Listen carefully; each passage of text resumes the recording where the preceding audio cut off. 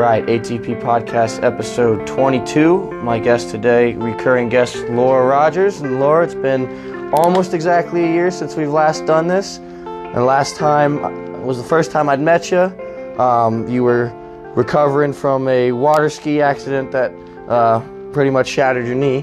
How's that going, first of all? You kind of told me a little bit earlier, but yeah. How's the progress update? It's good. It's good to be back. Good to see you again. Good to see you. Knee is making progress. It's wild. It's already been 2.5 years since injury, and I get frustrated that I'm not farther along, and it's still stuck. And I see people healing and running and jumping and doing these things. And one of my favorite TV shows is the Titan Games with Brock. Oh yeah. Love it. And there was a guy on there that he was biking. And I'm guessing similar thing, like almost lost his leg in a mountain biking accident, but here he is on Titan Games, and he's crushing it. Of course, he's a male, and he's massive, and he's strong. He's not me, but he still had a knee injury, and now he's on Titan Games, and then here I am on the couch, I'm like, I can't extend my leg. This is frustrating. So there's those moments where I'm like, why am I not better? Why am I not farther along? And then I have my moments where I'm like, no, I'm exactly where I should be. Like, I never had the knee surgery, so it's just recovering on its own. So that's been a process that's different than most. And for frame of reference, what was the original injury itself again? The injury was a posterior dislocation, was the official diagnosis. So my shin went backwards, but then my leg also rotated 90 degrees in. So I had a lot of tearing too. During the hyperextension of it? Yeah, so it went backwards, but then it also rotated. So that's where all the tearing happened. So I had a torn PCL, which I still do, so it never got repaired. But then there was just a lot of scar tissue just from trauma and tearing and, everything not being where it should be. And so I had a vascular repair of the popliteal artery behind my knee. So that was the main surgery that I had, was to make sure everything was good there. But as far as the knee goes, the soft tissue, the tendons, all of that, nothing got put back together. Okay. So it just scarred down, and the doctor said it looks really good. We're not touching it. Just rehab like crazy. And that's what I've been doing. So now when I remind myself, wait, my journey is very different than someone else's who, quote, got put back together, surgically lined their knee back up. Mine has been healing on its own, and I've had to really work the strength very differently. And I feel really good. Like, for me, I like to use it as a learning process. And, while I do get frustrated that I can't run or jump yet because my athletic mind says, I want to move, I want to do this, my trainer brain is loving this because I get to learn from it. And I'm like, okay, this is interesting. Like, one day I'll get it really loose and I'll feel great. I'll have no pain. And I'm like, oh, I'm back to normal. This is great. I wake up the next morning and here I am locked again and I can't move. I'm like, what's going on? There's learning to be had there because my knee is clearly not happy. Like, it's still afraid of something. It's still holding this protective tension. And why? I don't want to force it, but I also have to get myself out of that comfort zone. So there's been a lot of learning to work with, neurologically and physically, like, how do I get my leg to respond? Why is it not holding strength? Why is it not comfortable when it can? When every doctor I see says you're fantastic, but I'm not moving fantastic. Like, where's the missing link here? So I love to go to the doctors, the chiropractors, have them check it out and go, yep, you're good. And then I get to play and I get to figure things out and go, okay, let's challenge it. Let's push the strength and push that envelope a little bit because I'm told that it's perfect. So why not? So then I get to learn and go, okay, the knee didn't like that, but why? Because that muscle's not kicking on. Oh, okay, well, yeah, now that I feel that, now I feel that my calf's not working. Oh, now I feel like my quad's not working. And I get to make these mental connections to that. And so to me, it's really cool. Like, oh, now I really realize how important it is to connect, like, brain to knee, like, awareness of my movement. The more we become aware of how we're moving and how we're contracting our muscles, the better we get. And I'll just kind of keep running with this thought, but I've really taken that into my training and really started to teach people more about holding tension. So, we can all squat. We're all designed to squat. Like, we can drop down and stand up. You ask 10 people to do it, you might get 10 different squats, totally different squats. Someone might look super strong and have a terrible squat. Someone might never work out and have a pretty darn good squat. Like, what's going on there? You would think the super strong person has a good squat. Well, they're not actually squeezing their muscles. They're just strong enough to make the motion look good. But are they actually squeezing the right muscles at the right time? Are they actually activating their core? Are they actually pushing into the floor? Are they squeezing the back? Are they holding their breath the right way? Like, are they truly holding tension, or are they just making the motion look like it? And so, I don't know if this is making sense, but if I can watch a client move and realize, like, hey, that lunge is a little bit off. Why? Your lunge looks good, like you're dropping down, let's say all the angles are right, you know, you're holding the right weights, everything, like you're sweating, you're telling me it feels good, but something's off, something's not quite right. And I've been telling clients, like, you're strong, you look good, but there's potential for more. What are we missing here? Let's try squeezing your heel down more. I want you to be really conscious of where your heels are, where your toes are at, what muscle you're squeezing. And then all of a sudden it cleans up and they're like, oh, yeah, that feels better. Or, you know, yeah, that was easy on that one. Got it. So now you're holding tension better instead of just doing the motion, if that's making sense. So the knee has taught me, don't just do the motion. Yeah. Squeeze it, like squeeze the quad, push through the floor, turn on the calf. Don't just do the motion. Because my body now 2.5 years out will do any motion. Like, it knows, it's learned how to get the motion back. It's not pretty. Some of it, you know, it might not extend, it might not bend, but it'll do it. But is it doing it correctly? No, because my quad didn't actually fire. My calf just locked up. So if that's making sense, like, that's the difference between just doing the motion or truly squeezing. And that's where I'm kind of at with this rehab, is really learning how to push and actually wake up those muscles that are pretending, more or less. Okay, so let's take it from the squat, since we use that example. So how I'm trying to get a handle on how to visualize. How would one fake the squat, where you're saying, like, the movement pattern itself looks correct, but you feel like they're not holding tension in the right muscles? What muscles are we looking to hold tension in throughout our squat here? Talking with words only, this could be tough. It could really be anything. So it's really going to depend on what that person looks like. So let's say they drop into their squat and they stand up and you go, yeah, your back's flat, your knees are in the right spot, your knees didn't buckle, back didn't round, everything looks good. We can check that off. It looks good.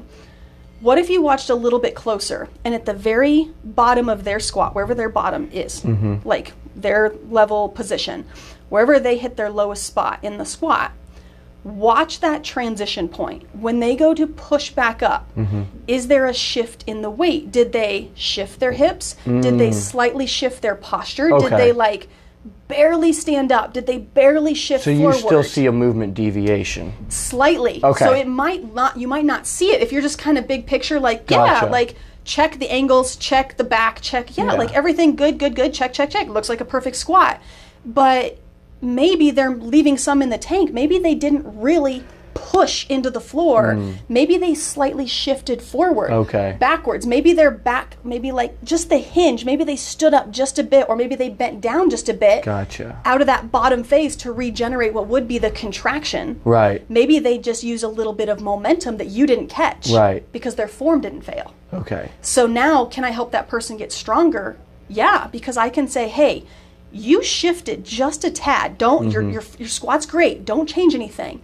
But I want you to, at the very bottom, I want you to squeeze and not shift forward, not drop your chest, and just giving them that awareness, they can be like, oh, yeah, okay, I can squeeze. Or, you know, if I'm in person with them and we can do a hands-on, maybe I put my hand on their back just so they have feedback of, like, oh, I really did bump that. You know, maybe we're talking centimeters of just the slightest shift, but that their body used momentum to shift them for squeezing, bracing, and pushing. Does that make sense? That does. No, I was trying to think of like, well, if it looks good, because I'm a very movement pattern based person, so I'm like, if they're fitting the pattern, but I'm all the video, not just the picture. So, like, from A to B and everything in between, not just does it look from here and there in that spot, but the transition. But that's okay. That makes much more sense to me than, okay, I'm following now. Like the push, like the actual muscle contractions, and really getting a lot out of it, and not just doing the motions. And I think that's where a lot of people are lacking what they could be so much better at, because we don't teach that. You know, we teach, can you do a squat? Great. Do 50 of them and you'll get in shape. You know, do some squat jumps now. Great. Go do some lunges. Like, but are you really doing the motion and actually pushing? Are you squeezing your core? And this comes from me learning that I was never doing that. Like, wow, I never had core strength. I never had glute strength. Like, interesting. So now that I'm learning this concept of like, wow, I really need to squeeze these muscles better, I get a lot stronger. Things work better. Like, I don't have aches and pains. Like, I'm repatterning my squat now for the knee and trying to get everything back. I'm also learning that I've never squatted as well as I do now, as far as flat back, abs in, posture right, up and down, because I've never had that concept of keep my core tight. People say it all the time, and I thought I did, but now I'm smarter. I'm more aware of what my body's feeling. And I realized, wow, I never actually had core strength. So that's kind of the angle I'm taking training and self-awareness at, and like, how can I be even more nitty-gritty with people and, what their movements look like. Yeah. And, not just going with, yeah, cool, that looks good. Joint angles, yeah, you're fine. Just keep going. Just do a bunch of them. Like, no, let's dig even deeper. Like, let's get that posture even a little bit better. Let's get you holding this. Let's get you breathing here. Let's do this to make that tension even more. Yeah. And get you to understand what true strength feels like. And then it's kind of this eye-opening, like, wow, I've never felt that before. Yeah, we've never synced those muscles up together, but they're supposed to work together. So it's kind of the angle I'm taking. Now, how much do you take into account as far as deviations in movement on people and their like structure, and that like my squat might not look like your squat exactly, right, because structurally we're built different, our hips are different, the length of our legs are different, things like that. Right. How much of that, so how does that relate to, as far as, so you're looking at this pattern, you're looking at the deviation of the pattern. Are you looking at the deviation from their pattern? Are you looking at, you've got this pattern in mind that you want them to fit? What are we? Maybe a little of both, okay, but really by person. Okay. Again, if we look at us, strong young male and recovering female from injury, our movements are going to be very different. You are training big motions and rotation right now. My body doesn't want to rotate. My body's still very locked up. So if we were to both squat next to each other and have to say, okay, our squats need to be at these angles and this thing to be, we'll say a textbook squat. I might not be able to get to yours, or you might not be able to get to mine because your legs are thicker than mine or something. Maybe our joint angles look different. My knee is tighter than yours. And so that could change it. So yes, I'm looking for a good squat, based on, make sure our back is flat and, the knees are at the right spot and we're not rolling our feet in or out, or the knees are in or out. But as far as what each person can get to, challenging them to be within that realm of, like, we'll say true technique of, the textbook says do this. Yeah. We know that good form is this, but I also know that your body only allows this. So kind of staying within the realm of what they could do. Okay. But then, whatever that spectrum is of like, okay, can we get you here? I had a client that was very, very tight. And in fact, we just celebrated her big accomplishment because I started training her a year ago. And I train her on video, and she has a step in her home, and I said, okay, squat to it. She's a very fit person. And I said, squat down to that second step and stand back up. And she sat on the step, and she said, this was a year ago, she said, no, I can't do that. You're crazy. I can't stand up. It's going to hurt my back. So she blamed me. She's like, no, the other step's in the way. That's too low. That's impossible. What do you mean? And of course, we're over video, so I can't prove to her anything. I don't have a step. And I was like, whatever, okay, not the day for that. So I just left it, knowing that, that she was blaming all these other things. She wasn't able to generate tension to push up off that squat, off the second step, which is basically putting her at parallel. Could she stand up from a body weight squat at parallel was really what I was asking her to do. And she was like, no, you're crazy. So, hey, red flag, you can't do something that's simple in a squat, but yet you can, if I gave her any other situation, her squat would look good. So here we are, like, working her form, doing all this. A year later, just a couple weeks ago, I was like, hey, do me a favor, go sit on your second step and stand up for a second. And she actually remembered, because sometimes I throw things there. She's like, you've never had me do that. Well, she actually remembered this one. And so I put her on the second step, and I was like, stand up. She cranked out like 5 of them and stood up and looked at me like, was that supposed to be hard? And I was like, aha! I was like doing a happy dance around my living room, like, you did it! And she's like, yeah, what are you talking about? I was like, do you remember a year ago? She goes, yeah, I know I couldn't do it. Like she was like brushing it off. I'm like, do you see? Like, she was somebody that couldn't generate tension. She could do a movement. She could drop into a squat. If I just gave her dumbbells to hold, she could do a squat. Okay. But if I put her on this step and said, stand up, she couldn't do it. Where's that missing link? Why can she not stand up with her body weight, but she can do a squat? Well, it's because if I was being really picky on her dumbbell squat, no, she didn't have good form. Her back was arching. She would drop her chest, but she didn't have that concept. You don't think that extra load forced her to create more tension? No, because I really believe her body was, what I just say is cheating all the time. Compensating in a bad way. I believe her body was just doing a movement. So as far as, like, to answer your question, as far as what can you do for a squat and, like, what am I looking for? I'm looking for what they can achieve as far as a good squat, and also still letting them have a successful workout, you know, within that boundary. But, you know, always working towards a better position, but keeping them within a realm of what they can do. So I know her back arches. I know that it's not going to be a pretty squat, but all I have is word over video. I can't be there hands-on. She's someone that wants a tough workout. So if I break it down too much, she's going to get mad at me, and I can't be there to show her anything else. So how can I help fix her squat? Well, we do other core tension holding, different drills that teach her. So we do a lot of TRX work, like keep your posture on the straps, drop your hips, and learn how to keep tension in other places.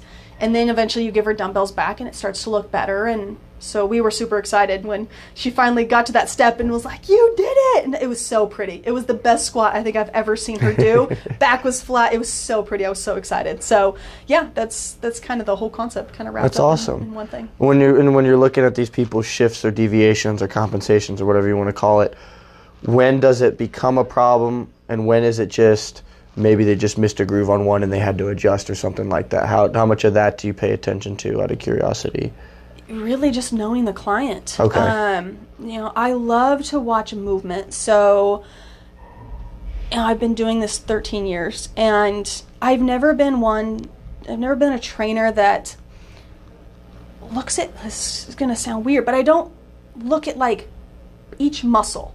So, you know, if something's not working, I don't necessarily go to what muscle is the problem. I just go, hey, that pattern's wrong. That's the way I look at things, yeah. So, like, okay, how can I clean up that pattern? In my head, yes, I know what muscles are involved, but I'm trying to think of the body as kind of a big picture. And how can I get the body to move? Well, let's try these other totally random things, and let's see what we can clean up and you know, work from that. But I really just watch each person and say, okay, well, in the beginning, that movement pattern's really messed up. Let's give them all kinds of different movements, and let's see if that's falls under maybe an uncoordinated, like maybe their body just doesn't know how to work together, and it's just kind of an all over uncoordinated thing. Maybe it's a lack of ability to truly just understand, like, oh, my body's supposed to be there. I didn't know that. So maybe it just falls down to, yeah, let's just tell you what you're supposed to do and you'll have it. And so I kind of look at this as just general, instead of going, oh, you know, that pattern's wrong, we need to do more clamshells to make sure that your hip abduction is better, and this, like, instead of breaking it down to the technical muscles or what the textbook would say, just working on like a movement pattern. So if I go give you another movement pattern or maybe another balance drill, can you crush it? And then you come back to your pattern, whatever we were doing, and it cleans it up? Cool. Did that solve it? Great. So I like to just work movements in general, and then just getting their feedback on it, on, hey, you know, are you feeling anything? I ask my clients that all the time, like, hey, when you do that, do you feel anything? You know, is anything pulling for you? Like, maybe I saw their knee drop in, and I can tell that their glutes are weak, or something is weak. Maybe it's not a glute, maybe it appears to be a glute, but it's something else. But, you know, watching it and I go, ooh, that knee was falling in. So I ask them, hey, do you feel differences from left to rights on that? Did you feel anything? And sometimes it's like, no, I didn't notice anything. Or sometimes it's like, yeah, that was definitely weaker. That one kind of hurt. I get their feedback on what they felt, and then I have the visual of how it looked, and I kind of put those pieces together too. So it really just depends on each person, on, you know, my history with them and watching them, and how willing are they to try new weird things, you know, or are they someone that wants to squat and lunge and bench press, you know, or will they try different stretches and different rotations and different things like that, and just knowing that person and seeing if I can get their body to move in different patterns, and then what they perceive from that. Like, hey, did you feel anything tight with that? Because I noticed you kind of dipped to one side. No, I didn't notice anything. Or, oh yeah, my back was real tight on that.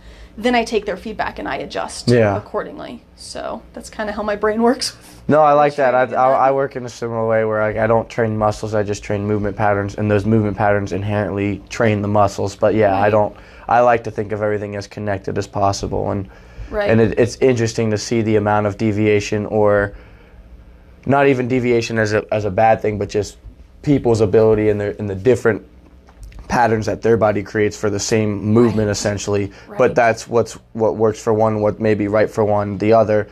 And each person, there's a zone, right or wrong. I always tell my clients, look, we're gonna strive for perfection, knowing we're never gonna hit it, and that's all. Like we're gonna try and fit this pattern as well as we can for you, but knowing like it's not always going to work out, because maybe the wind blew a little bit, maybe the way the Earth's rotating a little bit. You know, I like to think of all these where the moon and the gravity relationship, where something's throwing you off in that moment. But it's a fun way to think about. I do want to go back to your knee. Just out of one question. You said you still have a torn PCL. Have you gone back? What's the latest follow-up you've gone where they assess the structure of your knee? You got any imaging or anything that shows like how that's healed structurally, or? No, we thank COVID for that one. Okay. Was supposed to have an MRI, I think in like this summer. I believe I was supposed to come back. So last year, the last time I had seen the knee doctor, he said, hey, in a year, let's do an MRI. So that would have put me at summer of this year. Okay. And that's when everything shut down. And so I live in Florida. My doctor's in Ohio. So for one, I couldn't travel to get back here. Could have driven, but whatever. At the same time, they were only doing mandatory surgeries. So over the summer, it was not the time to do an MRI. Yeah. So I ended up coming back to see the PT in September, and things were just crazy. I could never get a hold of the doctor. I kept asking him, do I need to do this? But things just went crazy. Like our to-do list suddenly changed. The priorities suddenly changed. So I was like, I was supposed to do this. I'm not having pain. I know it's just going to be this elective thing. So just let me know where we're at. And I never really got an answer. So I did go back to PT. I got retested just as far as strength abilities. It's still very much showing as imbalances as far as quad to hamstring. So front to back they test, but then they also test right to left, injured versus non, to see where you're at as a percentage. It still shows up far weaker on both ends. My hamstring's still far too weak, but again, I have a torn PCL. So for me, anytime I would turn on my hamstring, my shin would get pulled backwards, and it just didn't like that. So it took a long time for my hamstrings to turn on. So to answer your question, the only thing I really know is that I got to keep building strength, and I'm waiting to do the MRI because I am really curious. That's what I was wondering. Really, if you said you know it was still torn, I was just curious to see if you had any update on structurally what they were seeing or what it looked like. I really want to know. I know I asked the PT, the physical therapist, a while back if they were ever going to MRI it again. And originally she was like, no, probably not. I was like, dang, I really want to know. Like, I want the doctors to like tell me, like, what does the knee look like now? Like, it's scarred down in my head. I can't imagine what it looks like. I mean, technically I only tore one ligament, so the structure is still there, but when your leg goes sideways and things tear, like, I just really want to know how it went back together. Yeah. And so, I really want to do an MRI. I'm kind of fingers crossed for an early 2021. Okay. So we'll see if that happens. Yeah. So, I haven't had one yet. Now, you briefly mentioned the shutdown. We won't talk necessarily about that in particular, but you kind of told me what you were doing in the midst of it. So you already were... Last time we talked, you were getting ready to try and open up a different facility. Right. Obviously, that didn't go to plan, so you had to adapt, and you ended up finding space at the park to keep training your clients, right? Yeah. The last 3 years of my life have been just go with it. That's been the new theme. 2018 was crazy because beginning of 2018 was when my whole business just fell apart. Battling the city on where I can put the building or put my gym in this building for zoning codes, and all of these really wild things kept happening, and I ultimately shut down a week before I got hurt. So the universe just said, take a break. So 2018 for me was like, wow, I was supposed to be expanding, and instead I closed. Like, that's quite a swing. I thought I was going to be in this huge location, and instead I closed the gym. And all of my plans up until that point, I had planned for years, and like, oh, it's going to be perfect. It all just went away. So I was like, okay, new plan. Then I got hurt, and it took 1.5 years for me to just rehab and decide that I was ready to go back. So that took us to 2020. And I went back about a month before everything shut down, went back to Florida and was like, let's do this. I can, start training again. I'll start looking at opening up a new gym. I still have all my stuff, so let's start looking for a location.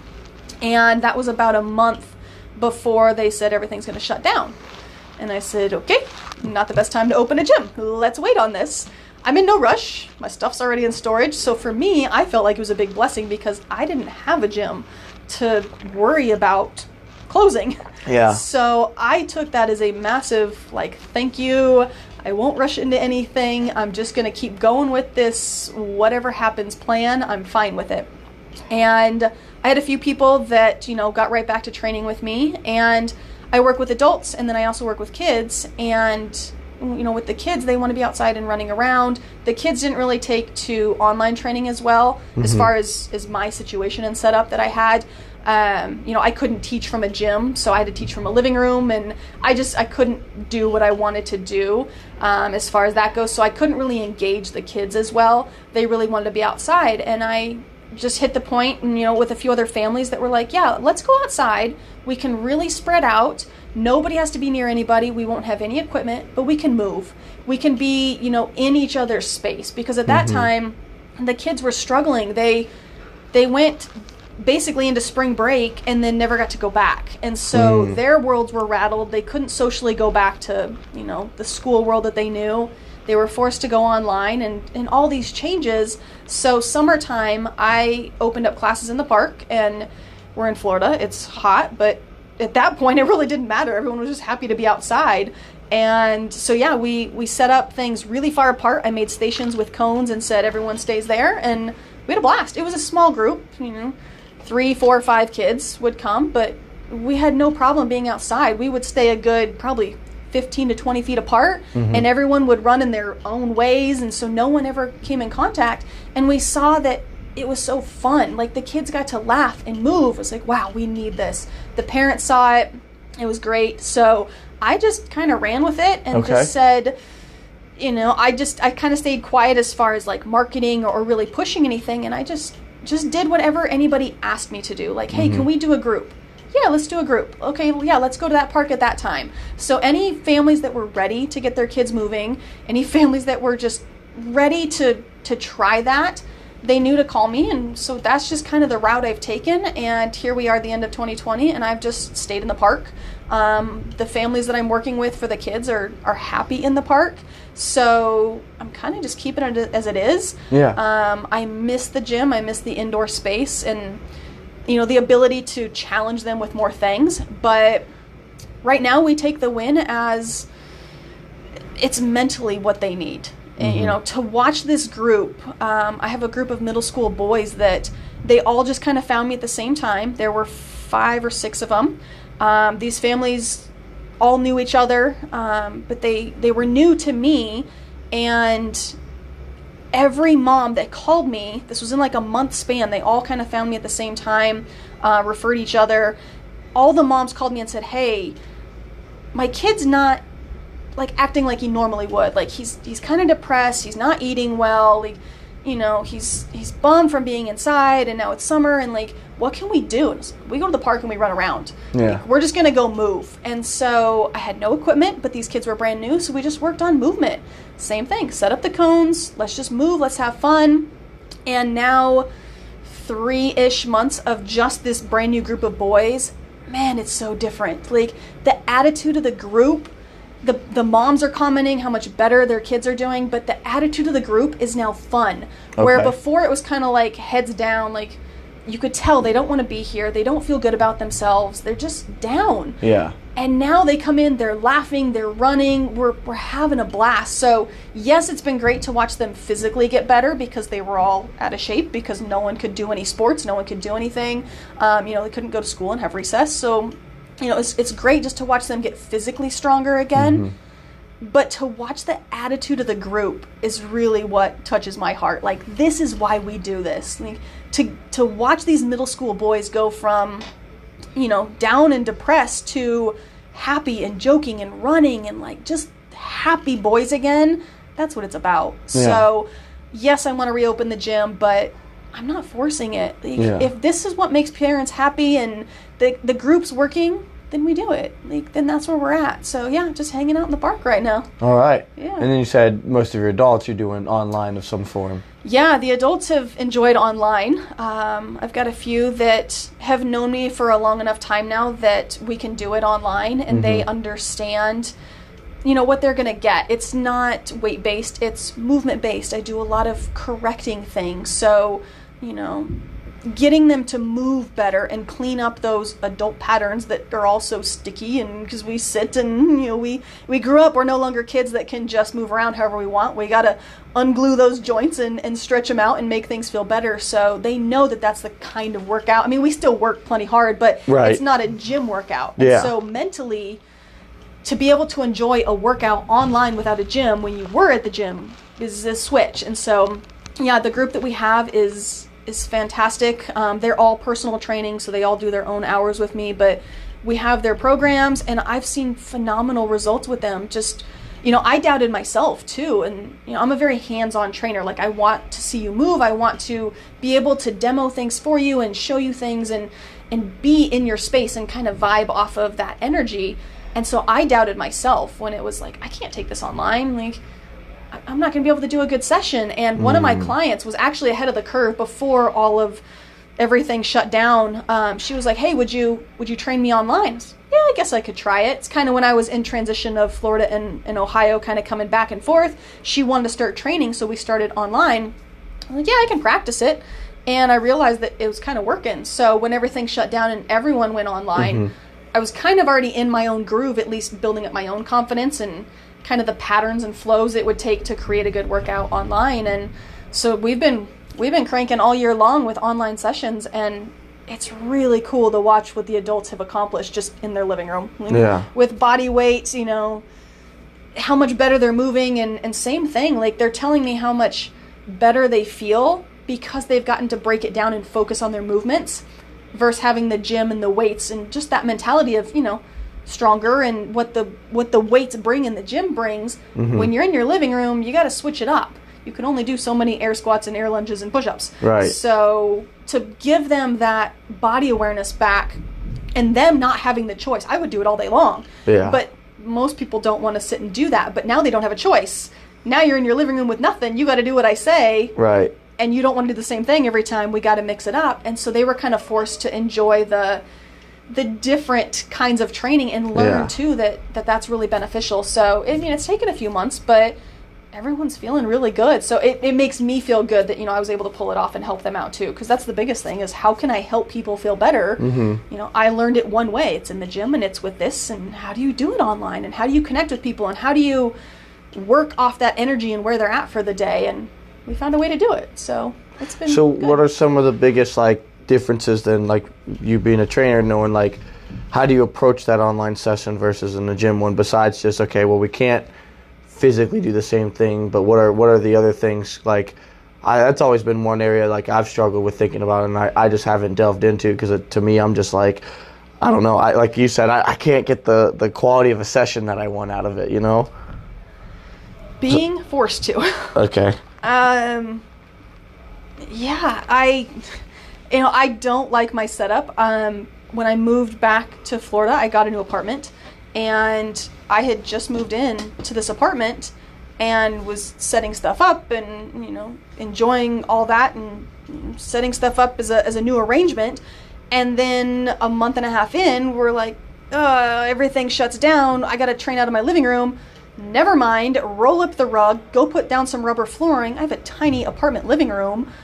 And so I rolled up my rug, and I have rubber gym flooring as my living room floor. All right. And I'm like, okay, well, this is going to work, because I didn't like the rug. I didn't like training on it. It wasn't feeling good. And I was like, I need solid floor, but I only have tile. So I was like, nope, I got a pile of rubber flooring. I'm going to go bring it in.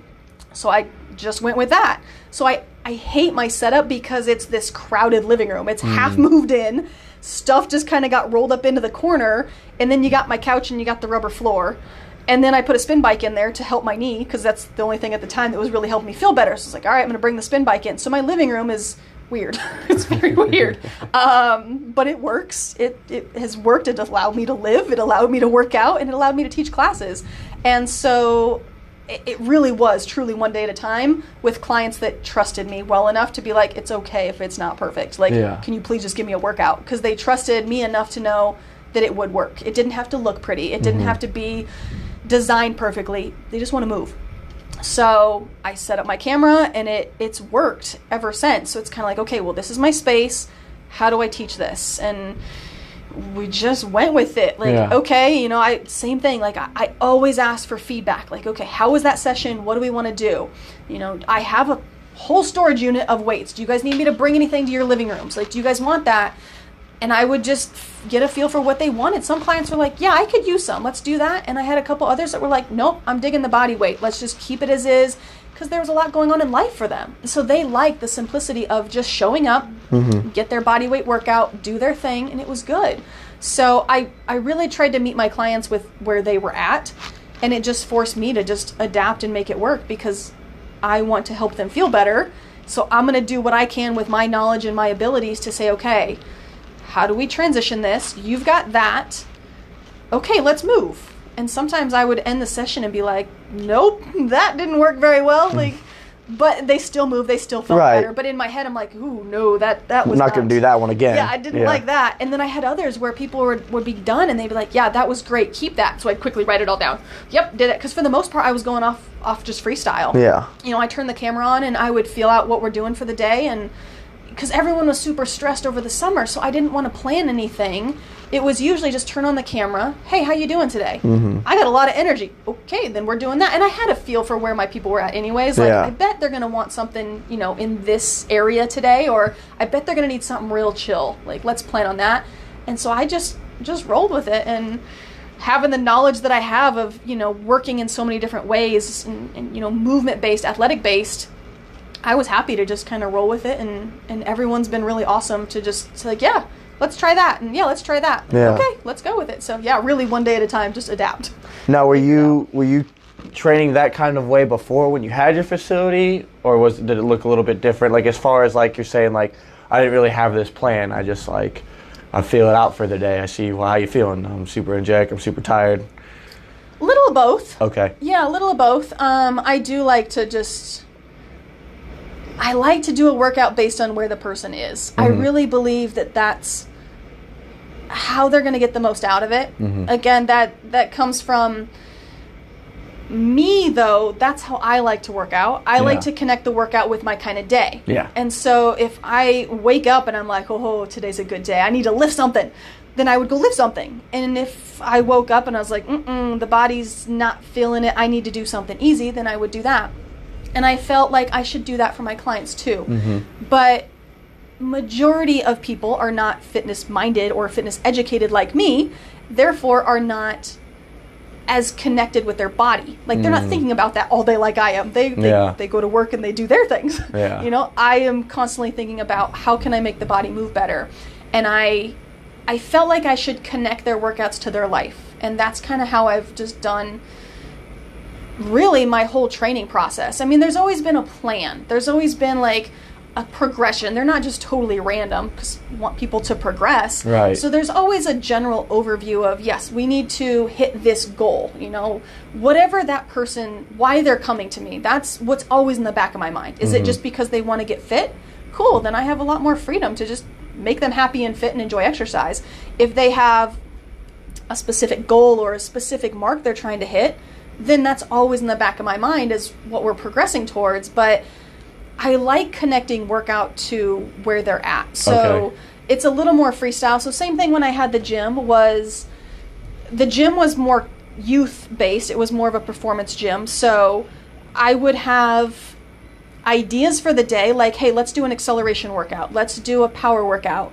But if the kids came in and they were bonkers, like, there's no way that they're going to do a structured workout. Okay, well then my plan doesn't work. I got to scratch that, and I got to do a game day where they're just running around and we're doing, cardio games and, secretly teaching them all these change of direction things, but it's not what I had planned. It's more fun. We'd pull out the balloon. One of my favorite things was balloon abs, and hardest thing ever, but you would laugh. And so if the kids came in and it was like, no, we aren't going to do a structured day. It's just, they've been testing all day, or it's the end of a semester and their brains are fried. They don't want to come in and do a structured workout. They want to move. And so we would blow up a balloon, sit in a circle, and you got to keep it up off the ground, but you can only use your feet and hands without your legs touching the ground. So like you can only body roll and like kick and punch. But it's a ton of core, and man, people would laugh, and cause it was so silly, like what you had to do to try to keep this balloon up as a group. So now you're talking teamwork, you're talking fun, you're talking crazy core work, but it's not what I had planned. Like, it was just movement for the day. So for the most part, I always try to keep a general structured plan. I'll usually find currently with my adults, I'll write an idea. This day's going to be an easy like breath day. This day is going to be a big like total body day. And I try to tell them that, like, hey, this is kind of what I have planned for the week. Are you feeling that?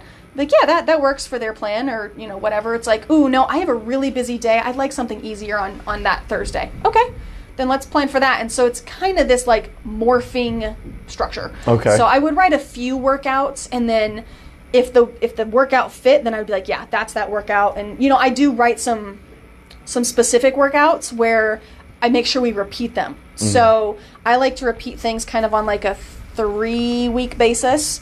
There's no science behind that. It's just, I like the 3-week rotation. So if I give my adults really are where I bring the structure, but if I write a very specific workout for them that I know they can do, but challenge them, like specifically write it with all the demands that I want.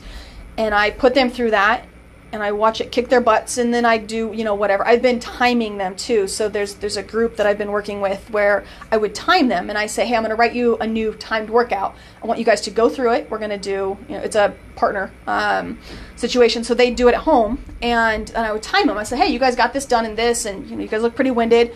3 weeks later, we do it again, and I just write down notes. I'm like, hey, last time you said that was hard. Today you did 3 extras. Cool. And then we get done as a group, or they get done with their workout, and then I look at, hey, you guys did that 6 minutes faster than last time. Wow. And I have notes here, so I do have those structured ones too. So I give them a little bit of free, but then I always bring them back to like a focus point too. Like, hey, here's this workout that kicked your butt. You told me that drill hurt. You told me this was hard. You just did this much better. Right. And so we do see that there's progress too. So it's not just totally off the wall. Right. Yeah. There's always something to come back to frame of reference to measure something. Yeah. Yeah, absolutely. Ultimately, that's what people want to see. Right. And it's so fun for them too, because if we're just doing quote random workouts, kind of pick and choose this based on the day or the vibe, people don't always realize how much better they're getting. Yeah. And so I can tell them like, hey, your squat used to be a mess. Now you're squatting. They're going to be like, okay, cool. But if I can say, hey, you just beat your own time, you just beat your own weight, you beat your own reps, then they light up. Right. Oh, I really am getting better. Told you. You have to measure they can understand. Exactly. Yeah. Exactly. So while they understand, they see their arms are getting better, they see that they're more fit.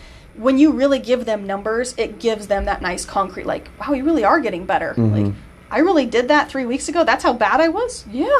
You put up those numbers 3 weeks ago, and now you're doing this. Like, you guys are doing awesome. Like, keep going. This is, it's working. It's progressing. So sometimes, we can feel like we're stuck, and it's whatever. This workout's not working. I'm not progressing. But then I show them the numbers again. It's like, oh, yeah. So it's a nice way just to give them their own accomplishment back, too. It's fun. So the 3-week rotation, is that just you have one specific workout that's like your test workout, and that's what you repeat? Or do you repeat other ones? Like, how does that usually work? I usually have a couple in the mix. So, again, it just depends on the client. Gotcha. Yeah, I have the 2 ladies that are working hard. They love it. And it all just depends. Like, if I use them as an example, they usually work together on Tuesdays, and then the rest of the week they'll do whatever. They'll do singles with me, they'll do a class. So sometimes the Tuesdays they'll go together, but sometimes they like to split it and do their own, because it depends on how they feel.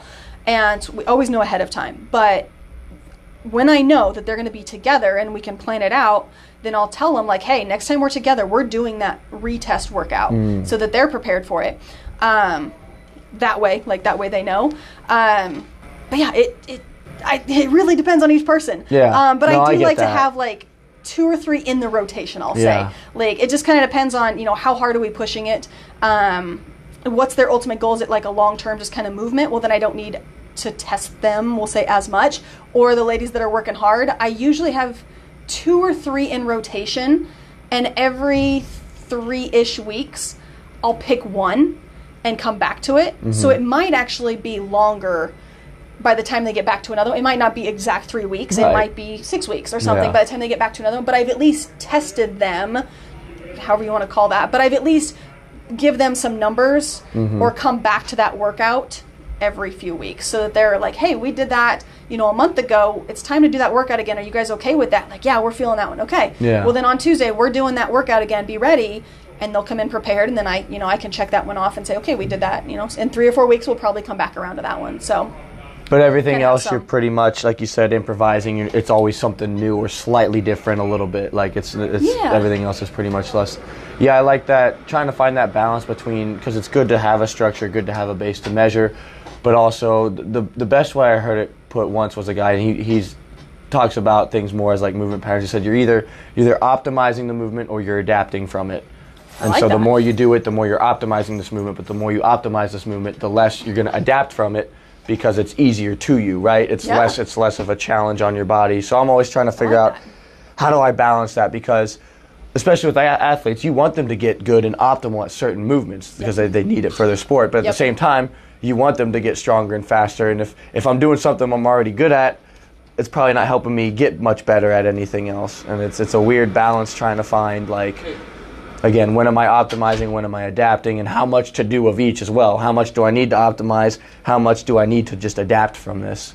Right. And that's where I'll say that it's random, but say we have a move, let's just say like a push-up. Someone's struggling to do a push-up.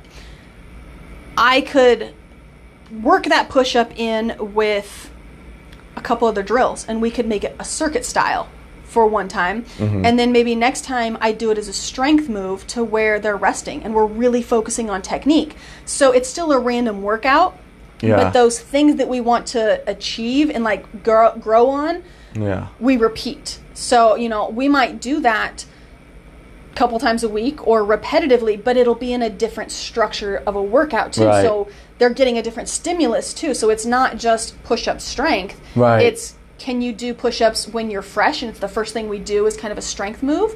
Or can you do it as part of a circuit with a little bit more fatigue, but your body's still getting that practice of how to adapt to the push-up motion? But sometimes it's as strength, sometimes it's as fatigue. And so I think it also plays with just the brain too on, if I can't do a push-up or if my client can't do a push-up and I say, do a push-up, they're going to go, I can't. So the brain's going to go, don't.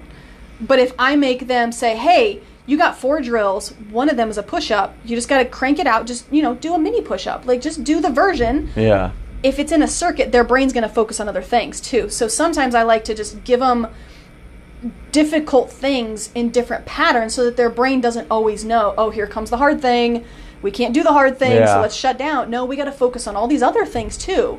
So, I'm going to have you do a burpee to it, a push-up to burpee, and now it's a different pattern, but you're still working the push-up, so now the brain has to think about it differently. So just something like that. I'm like, still continue, we'll pick a few different things to grow on or focus on. One client, we're really trying to get the hollow body. She struggles with it like I do, so we're both like trying to get better at it. So I give her the hollow body, but in so many different patterns and so many different ways, or we'll break it apart. Like, hey, today we're going to do hollow bodies, but we're going to focus on the leg extension part. And then next week we'll work on the arm extension part. And so we break it apart, but we're always trying to work around that hollow body goal right now. So yes, all the workouts are random, but we're trying to like improve that hollow body within there. Yeah. So chaos within organization. So that, yeah, same thing. They can adapt to it and then figure it out and grow that way. Yeah, or it's like trying to figure out like training that specifically, like doing the specific move that you need to do, or just deciding, well, what is something that's going to help that it doesn't look like that and it's not that same pattern, but in turn it's going to use those same. Then that's where I kind of go to the muscle a little bit sometimes. Okay, well, it's going to use the same muscles that one requires to make that pattern happen. Yes, exactly. Yep. Yeah, helping them build confidence, helping them to build the movement awareness, and letting them build up to that. So touching on the word you just said there, the confidence of it, that's something we were talking about a little bit earlier about sort of being maybe like a hidden gem in the training world of like, well, focusing on people's confidence and maybe the way how they view movement or how they view their abilities and things like that. And so you're saying that's kind of a big area you've been looking into. What are some things that you're looking for, things that you're planning to try and do with that to help people with their confidence? Yeah, good question. I see it as a mandatory thing at this point. Very much needed.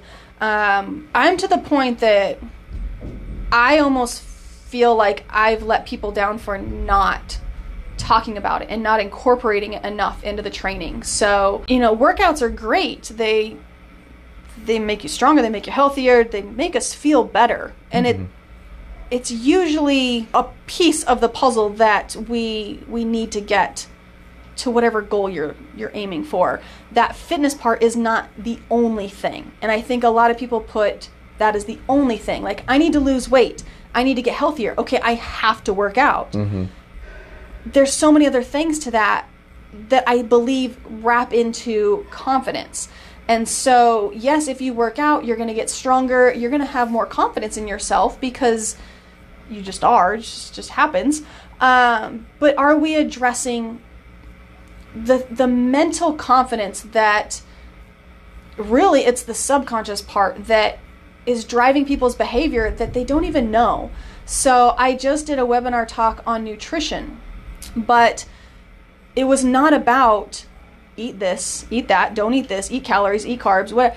It was all on the mindset of nutrition. And basically, if I were to tell two people how to eat and say, hey, you need this many carbs, this many proteins, this many fats. If I told two people that, it could be heard very differently, because what if one person is really scared of nutrition? They feel very unconfident with it. They have no idea what carbs, proteins, fats are. They just eat. They have no idea. They go out to eat all the time. They don't want to cook. If I tell them to eat carbs, fats, and proteins, they're going to hear that message very differently than someone who's very confident in eating healthy and making their meals.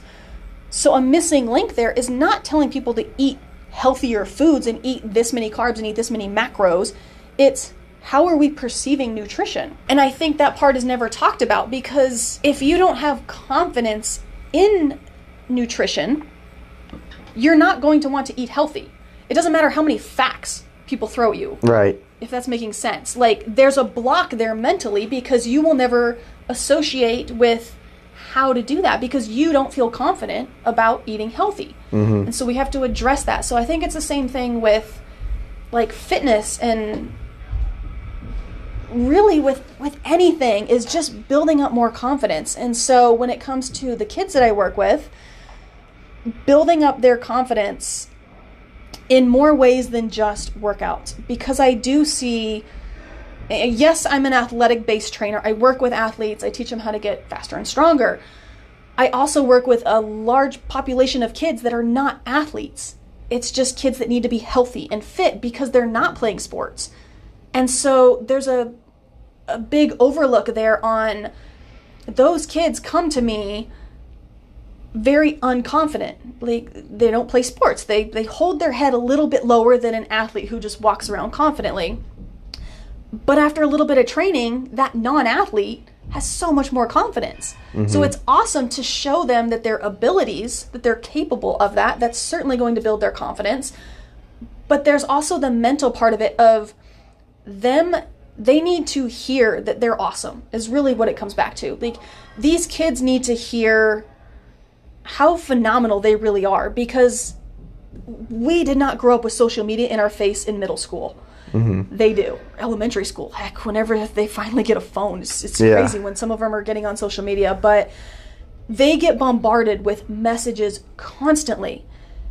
And I can only imagine if in middle school and high school, if people had the freedom to say whatever they wanted on social media and I could read it at any point, that would mess me up. Like, I don't know how I would handle that, because that's a lot of messages. Or just looking at, I mean, social media is often the highlight, so you're just looking at everyone's highlight of their life, so everyone, it always seems so awesome, and people always talk about that, you know, like, everyone feels like their life sucks because all they see is how awesome everyone's lives are, even though it's small snippets, but it's just all they see, and as a kid, it's like, you know, especially if you are an athlete and like it, and you watch these top-level athletes with their stuff, and you're like, oh, I'm not that good, like... I'm no good, So they're getting bombarded with all these messages.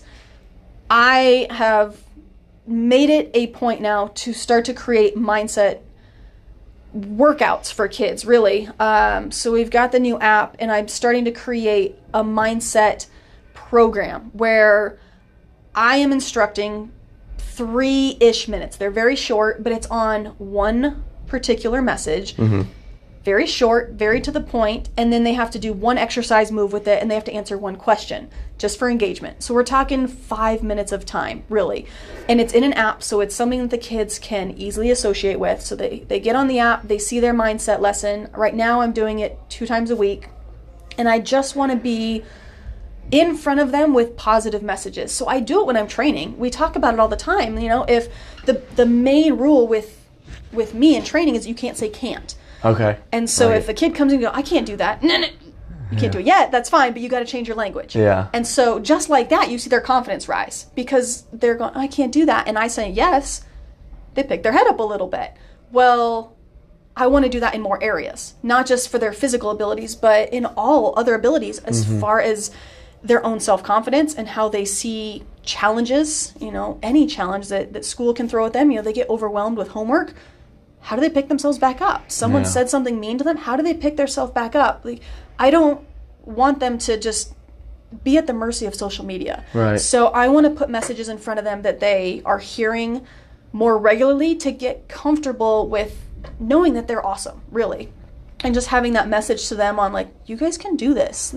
But then also providing that little bit of education. So, like, going back to nutrition and giving them those little 3 minutes of, like, hey, are you guys aware that what you eat matters?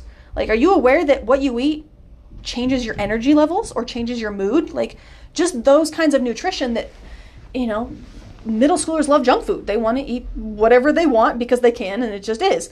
But maybe they're totally unaware. Maybe their parents never talk about the fact that junk food is mentally slowing them down. Like, it's going to make you cranky. It's going to make you groggy. It's going to make you not think as quick.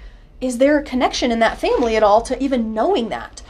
Just giving that little 2 to 3 minutes coming from coach instead of coming from parent, I feel like will really help out families as well too, to be able to say, hey, you know, coach said you can't eat the junk food. That's different than mom or dad going, don't eat that. The kid's going to hear it differently. So just being able to give them these different messages and just bringing them confidence on things they need to hear. They're listening to so many other YouTube videos. Listen to me for 3 minutes, do one exercise move, get your body moving. And then it's usually like, you know, how's your week going on a scale of 1 to 10? Just like, so that they have to respond to me.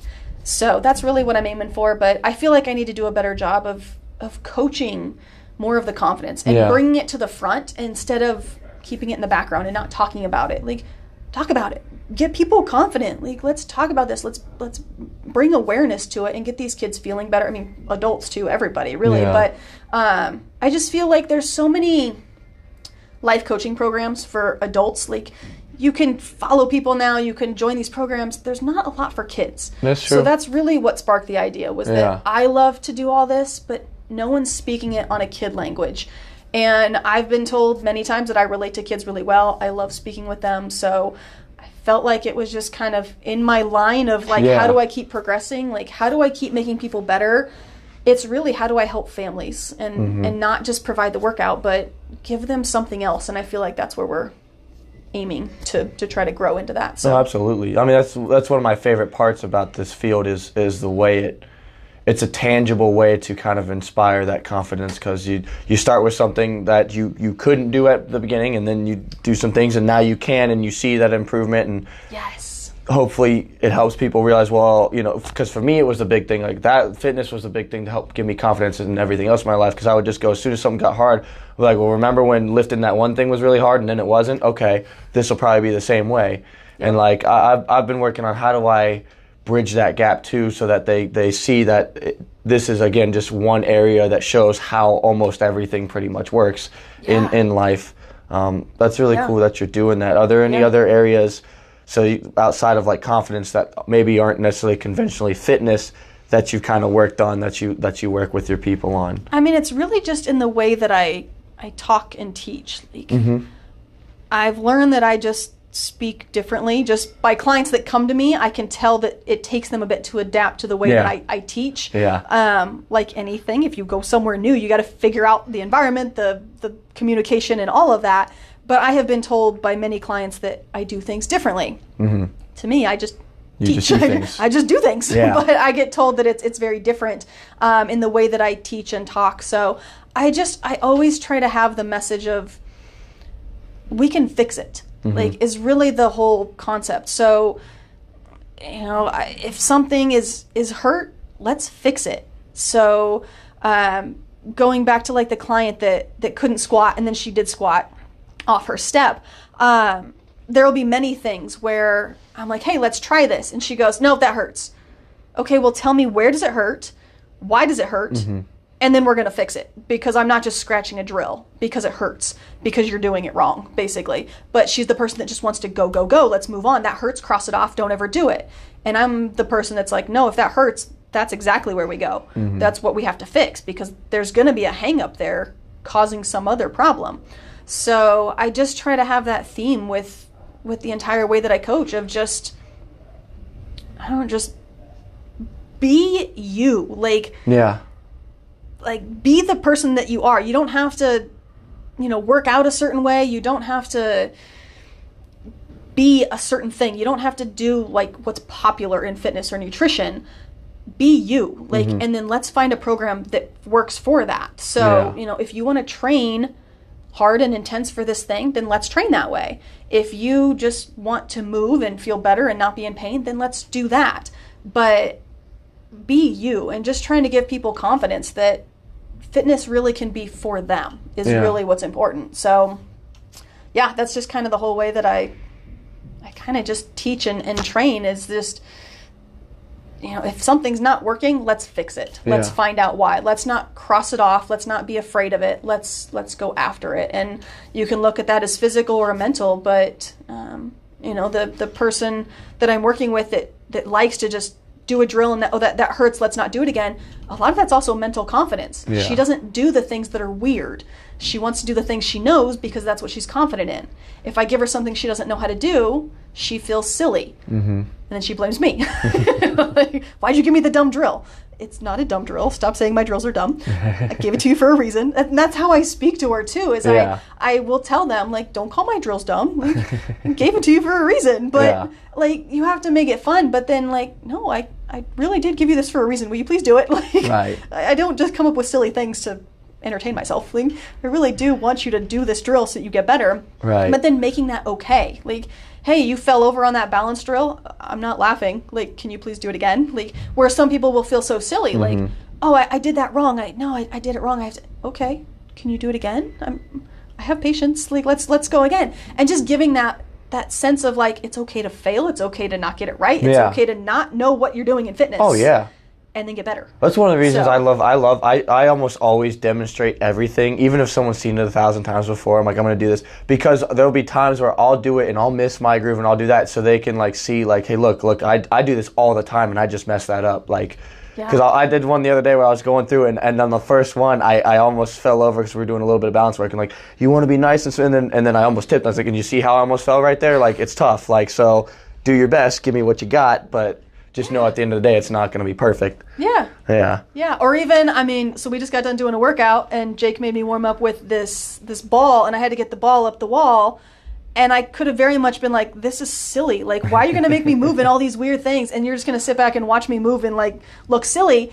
Or I can just laugh at the drill and have fun with it and warm up and try to challenge myself. And so to be able to be the person, not the trainer, the person figuring that out was really fun, because normally I'm the trainer that's already perfected it to show it to somebody.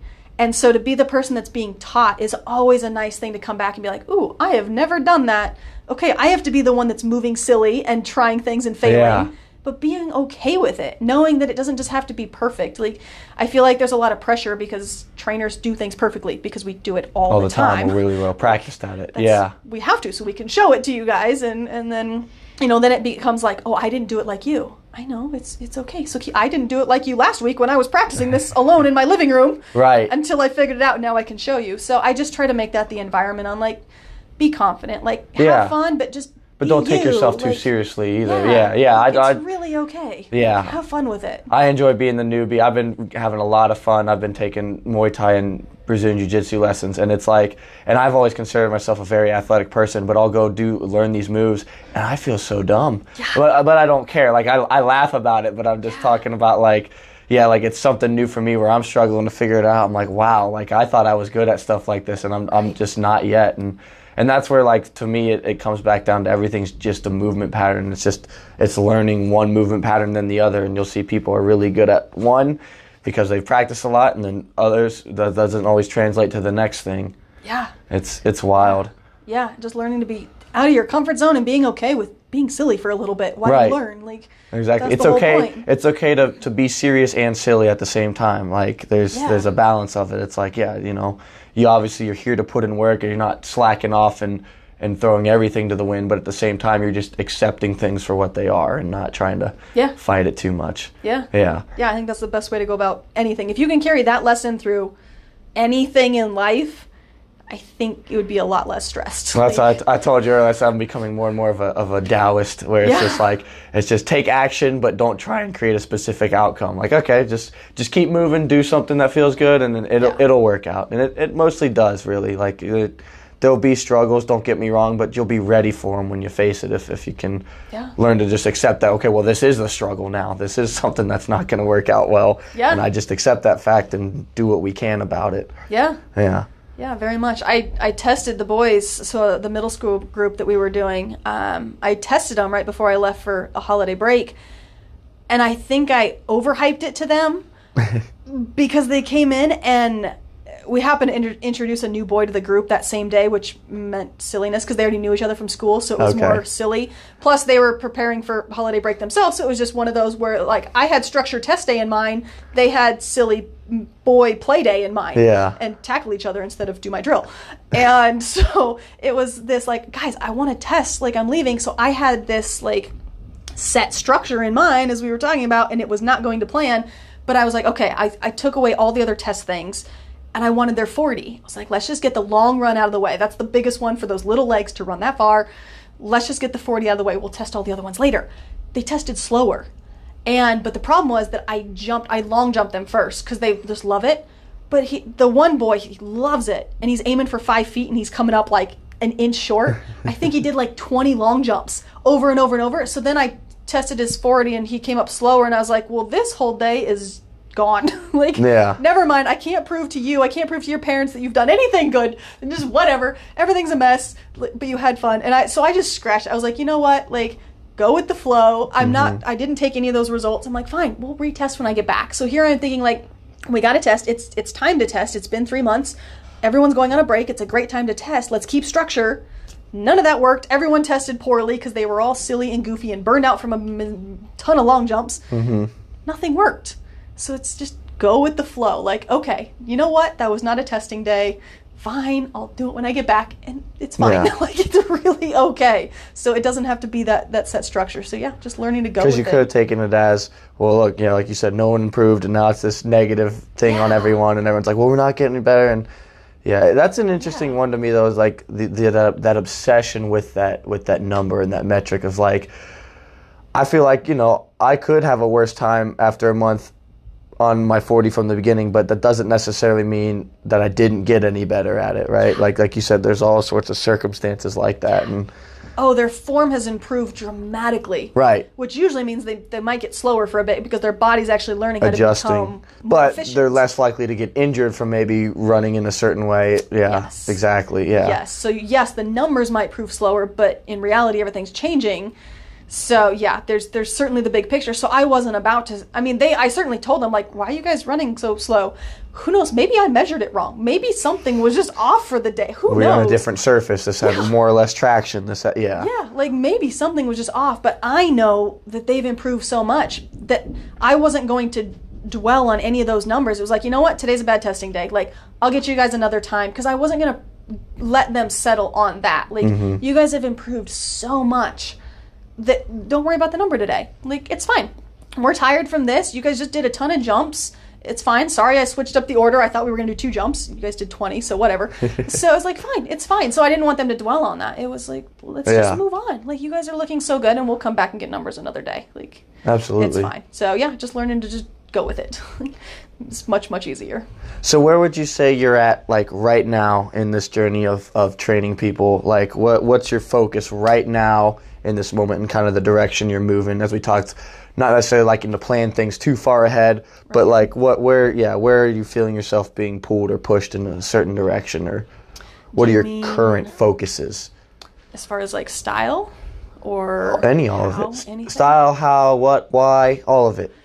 I really want to reopen my gym. So Okay. that's always in the back of my mind. I'll always look for spaces, see what works, always have an ear open for that. So I'm always checking if that door's open yet. That's always in the back of my mind, but I'm not rushing it anymore. I used to, like, I need it now. Yeah. That whole mentality's gone. Now it's just, When it presents itself, you'll Yeah. take advantage of it. yeah. So that'll always be there. I really want it. But until then, it's how can I help people feel better is really where I'm at. The people that I'm working with, how can I show up for them the best possible way that I can in the way that they are too? Does that mean still online? Does that mean bringing them new equipment? Does that mean changing up our routine? Like, how can I help the people that I am in front of right now the best that I can is really what I'm focusing on. Like, what do I need to do to show up for the people that I have? So that's kind of why I've created the app, just to add more availability for training. So for people that want to connect with that, they can use that. For online training, we can still do video, we can go to the park. So just kind of keeping any pathway open to train. But I miss the weights. I miss like being able to push people in that way too. I have a certification for the Amazing 12 body transformation strength program. It's phenomenal. My sister just completed it. It's been amazing to watch her do it. That requires a gym. Okay. And so I have to have the weights. It's a weightlifting program. So I really want to get a gym so that I can run that program again. So there's all those pieces that I can't wait to implement for people. But I've also learned just not to rush it. Like my whole life for the last couple of years has just been go with it. Like, when will the knee get better? Will it get better in 6 months? Nope. Okay, let's keep waiting. So I just learned to not have timelines. And then our new COVID lifestyle of everything just kind of being who knows what. Yeah. Just rolling with it right now. And just really, how can I show up for the people in front of me? Like, if they have questions, if they have problems, how do I solve it is really like my focus. So Okay. Well, what about, so you kind of touched on with the knee, but like personally for you and your fitness goals now, you were talking when we were out there, you said you haven't been working out as much personally lately. No. But you just said that's kind of just been where you're feeling you need to be at a little bit. Yeah. So what else, like right now with yourself, like what are you feeling pulled toward personally on your own rehab and recovery and fitness journey here? Yeah. I want to move. I want to run. I want to jump. So that's kind of my maybe next checklist ability is like, how do I get myself running and jumping again?